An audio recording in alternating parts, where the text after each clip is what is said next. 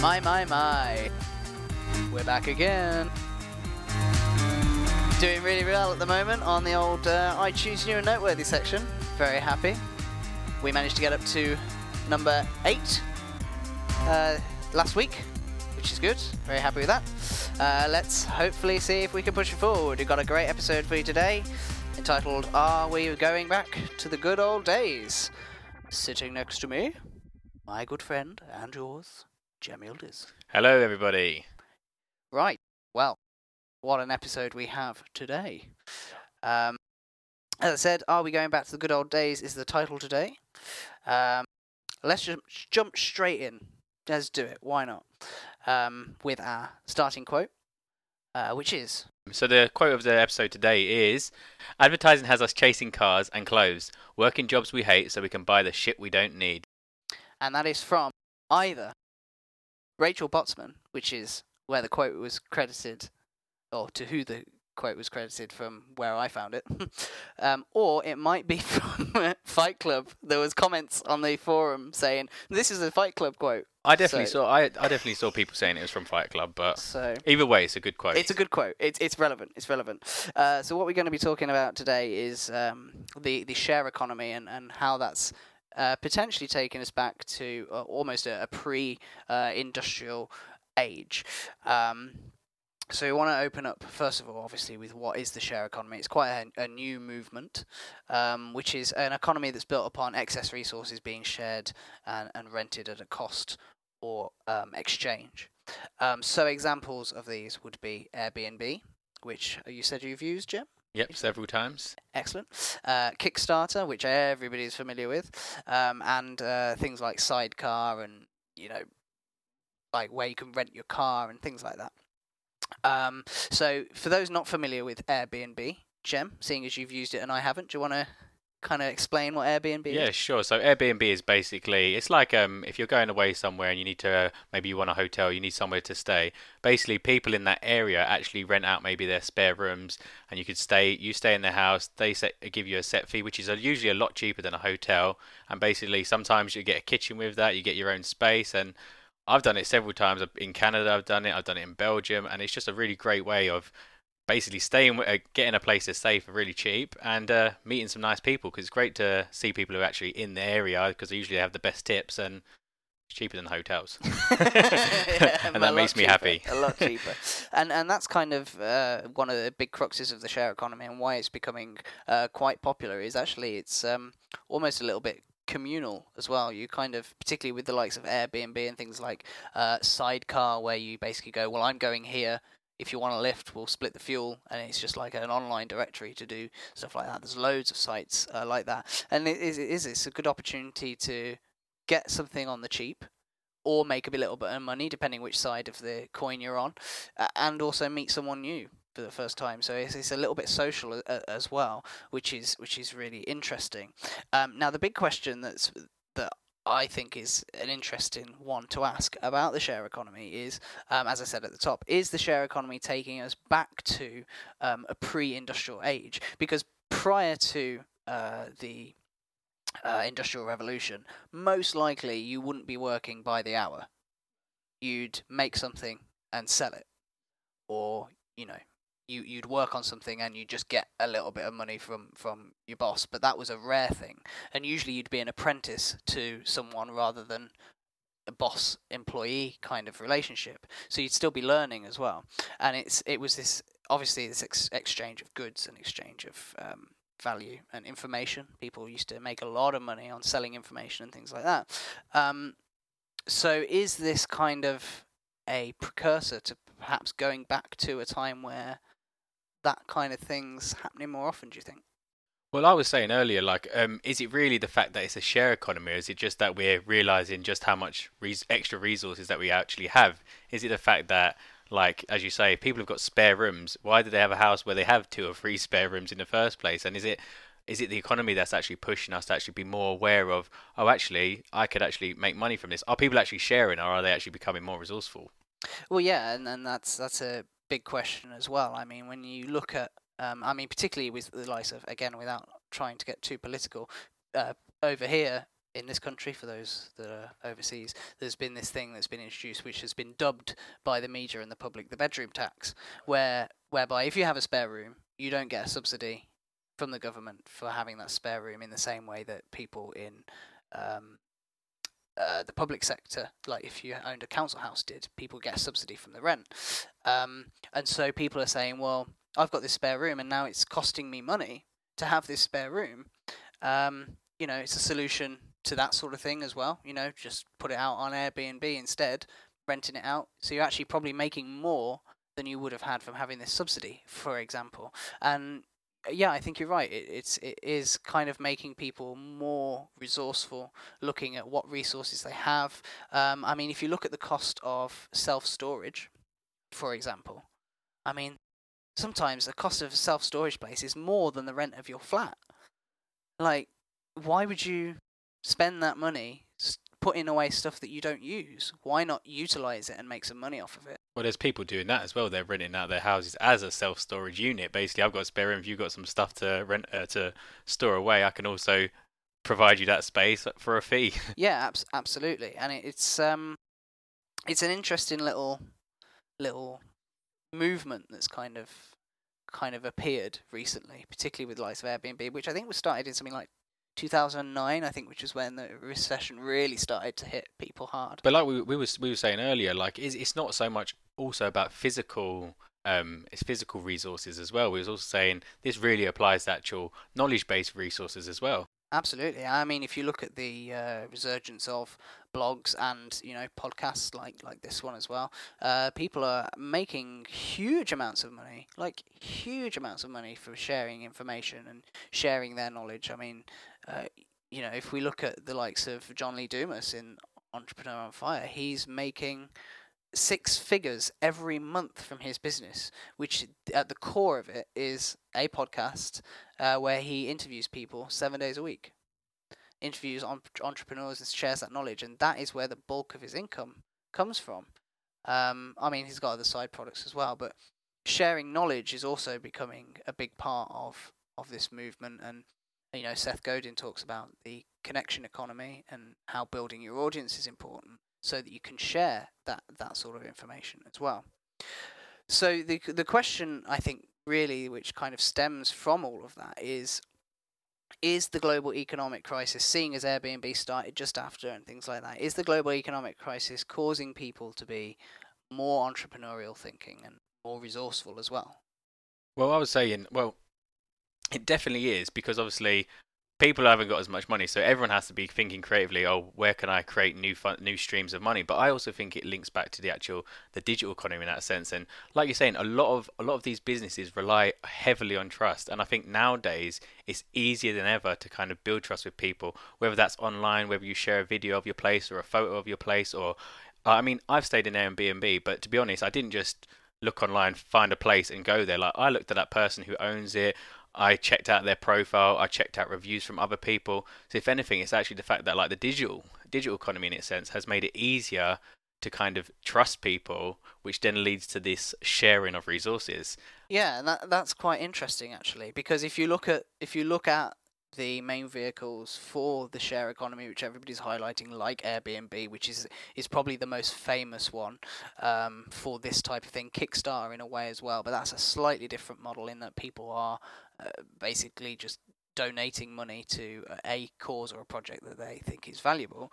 I would go into there and just say, but they are also getting something back, because most time it's because they feel invested into it. So it's not just really giving away money. It's like, I like that idea, so I'm going to pay into it, and I trust that you're going to deliver on your word. That's very true as well in that respect. And quite often people will get a gift of some sort. Like, for example, if it's a film that somebody's producing, if they put enough money into it, they'll get a producer credit. Or a DVD or whatever.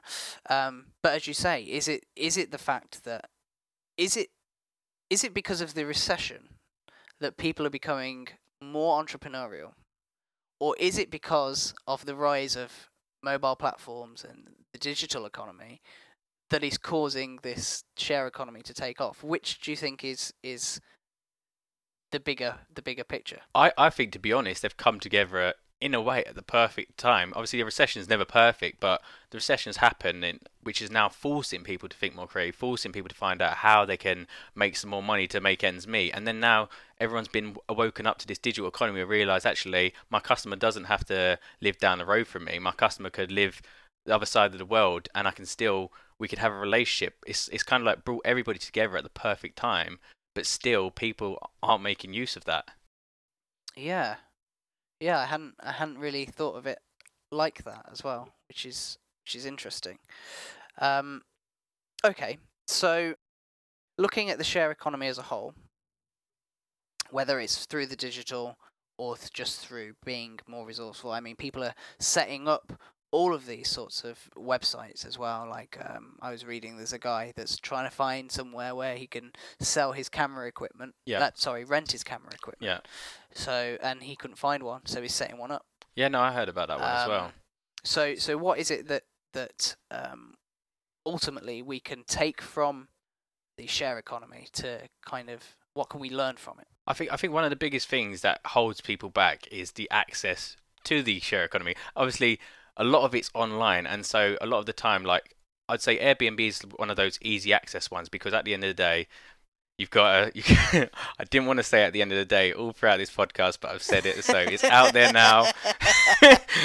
I was saying to Wayne earlier, I do not want to say at the end of the day, because I said it so many times. But anyway, as I was saying, like, Airbnb is really easy accessible because a lot of people have spare rooms, and basically the system's put there for us. So you just go online, post a picture, say your price, and it's done for you. And I think what holds a lot of people back, who, like you say, this guy who wanted to rent out his camera, he now has to create the website, find that system to rent it out, and that's the difficulty. And that's what I think it holds a lot of people back, because yeah, they might be selling whatever product they are in their shop at the moment, or they're making something from home. It's like Etsy is another great example. Basically, Etsy is allowing all these people who are really creative with textiles and jewellery to create products, and then they've created the system in the share/digital economy to then go and sell it worldwide. And that's what I think it holds a lot of people back, is how do I get into it? I've got something that is resourceful, but how do I go about monetizing, or how do I go about finding my audience online? Yeah, and that's interesting. I suppose, before, I mean, there's no denying we live in a noisier world than we've ever lived in before. There's more competition. As you say, your customer doesn't have to live just down the road. They could be anywhere in the world, absolutely anywhere. And so rather than competing with the local market, you're now competing with a worldwide market. So whereas the model of having something unique prior was such a big thing, because in that local area it was very easy to have something unique. Having something unique in the wider worldwide economy is a lot difficult. I've completely lost where I was going with well, that point. I'll take over from there. But basically, like what you're saying there, is that there aren't many unique products now, because you can get them anywhere in the world. But then that's why trust and building that, like we were saying, building that tribe is so important now, because like, I could go get, I don't know, ice cream from this place, but then I can also order my ice cream from the other side of the world. But depending on what that story is around the ice cream that I get from maybe Africa as a place to get ice cream from, it's just, have I bought into the story around the ice cream? It's not so much, I want ice cream at the end of the day, but if this ice cream was made with more care, it's organic, it's going to be better for me, the people who eat this kind of ice cream are people like me, that's going to be more appealing. And that's what I think we're missing out on, is that the fact that you might have something, there's no unique ideas anymore. That's what people always fret about when they're creating businesses. They're like, oh, but I need an idea. No, everybody has ideas. The important thing is finding your audience and the people that you want to have it. When you look at the share economy and kind of, as you were saying, people getting kind of intimidated and struggling with getting started, I think the issue these days is linked to the digital economy, and how now it's not just a case of setting up a shop and putting out a poster. It's a case of setting up a website, and a lot of people kind of look at that and kind of think, well, I don't know how to code anything. I don't know how to make a website. And obviously it's getting easier and easier these days.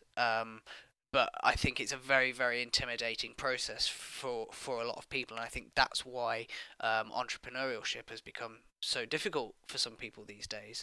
But as you say, it's about finding your audience, and you go where the people are, and people are online these days. They spend more time online than they do out in the street going past a shop. So the website is the key, I think, in that respect.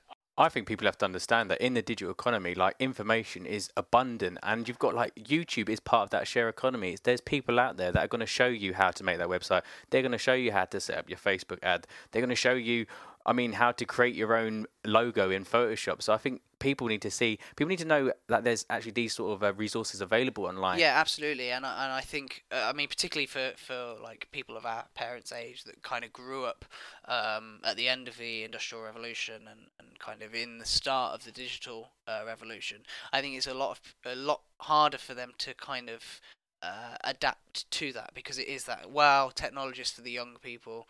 That's nothing to do with us. I mean, I look at my niece, for example, and how she uses a computer. It's scary. Like, I wish I knew how to use a computer like that at that age. But I think that's the shift for a lot of people. They're still kind of looking at it from a let's put a brick and mortar shop, and it's not about that anymore. If you look at the fact that brick and mortar shops are closing down by the dozen at the moment, it's a scary thing. But I think people have to look as well at, you don't necessarily have to build a website from scratch.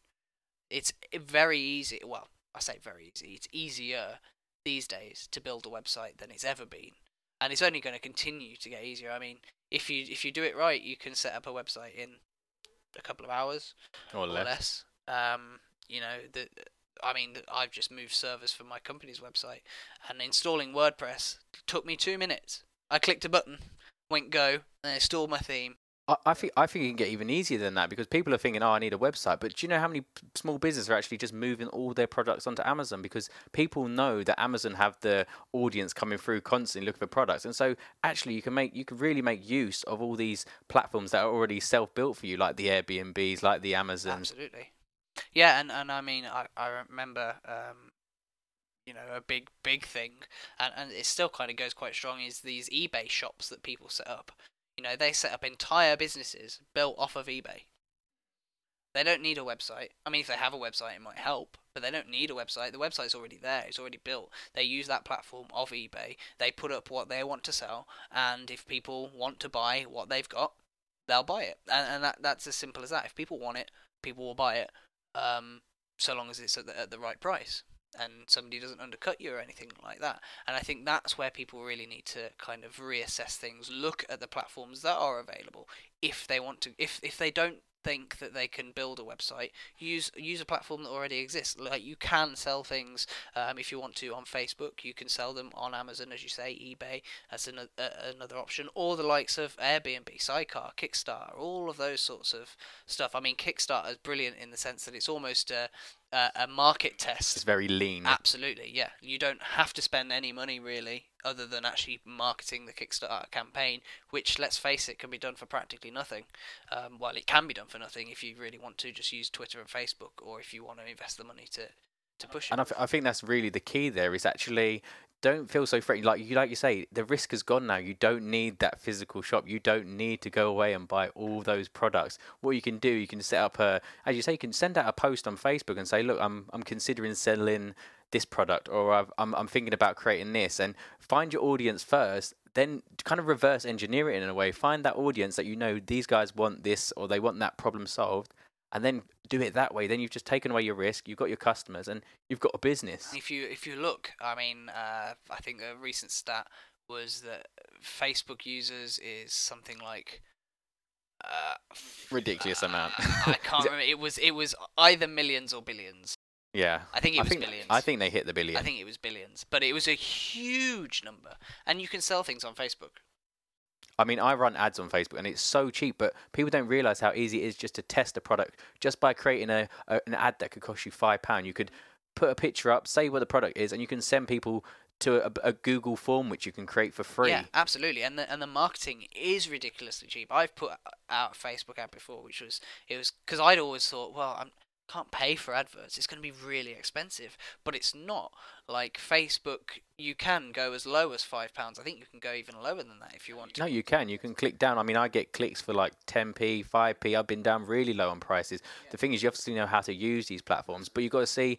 Don't see it as a money, like you say, you thought it was expensive, but see it as this £5 is me testing whether I spend that £500 on product. This is me testing whether people are interested in this service that I'm thinking about selling. So don't see it as this is my stream of getting customers. Yes, it works for people in that way, but as someone who's starting out, I would say it's an amazing opportunity to kind of just test that your idea works. And let's face it, you can sell absolutely anything you want to online, and somebody somewhere is probably mad enough to buy it. There are people selling pots of sand from the Sahara Desert online, and people are buying them.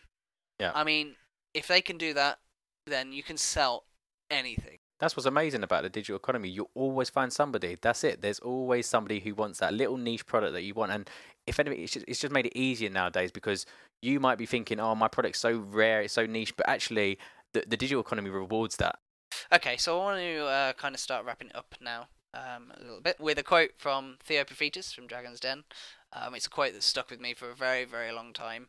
And he said it on an episode, and it's this: business is simple, people complicate business.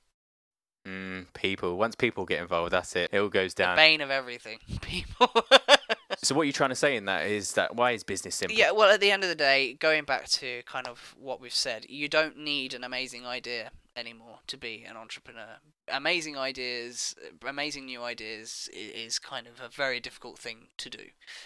All you need is to have something that people are willing to pay for and sell it for more than it costs you to have. And obviously, if there's so much people that are doing the same product, you just need to find your story around that product that people can buy into. So that's the key there, really. Everybody's selling the same stuff, but people are selling it to the people who want it in their way. Yeah. So, but at its core, it's simply having something and selling it. That is it. If you strip it right down. So if you are kind of thinking, I want to set up my business. First of all, just look around you, see what resources you have, whether they're physical. So, for example, a room in your house that you want to rent on Airbnb, or if it's just your own mental knowledge. So look at that, and then find your customers or your audience. Find out where they are. Likelihood is they're probably going to be online. That's the likelihood. You're going to find them online, and then create a system or use someone else's that's already working. So the likes of Amazon, the likes of eBay, Facebook, Airbnb, Sidecar, those sorts of things. Use their audiences to your advantage, or if you have the skills and you're confident enough that you can do it, build your own.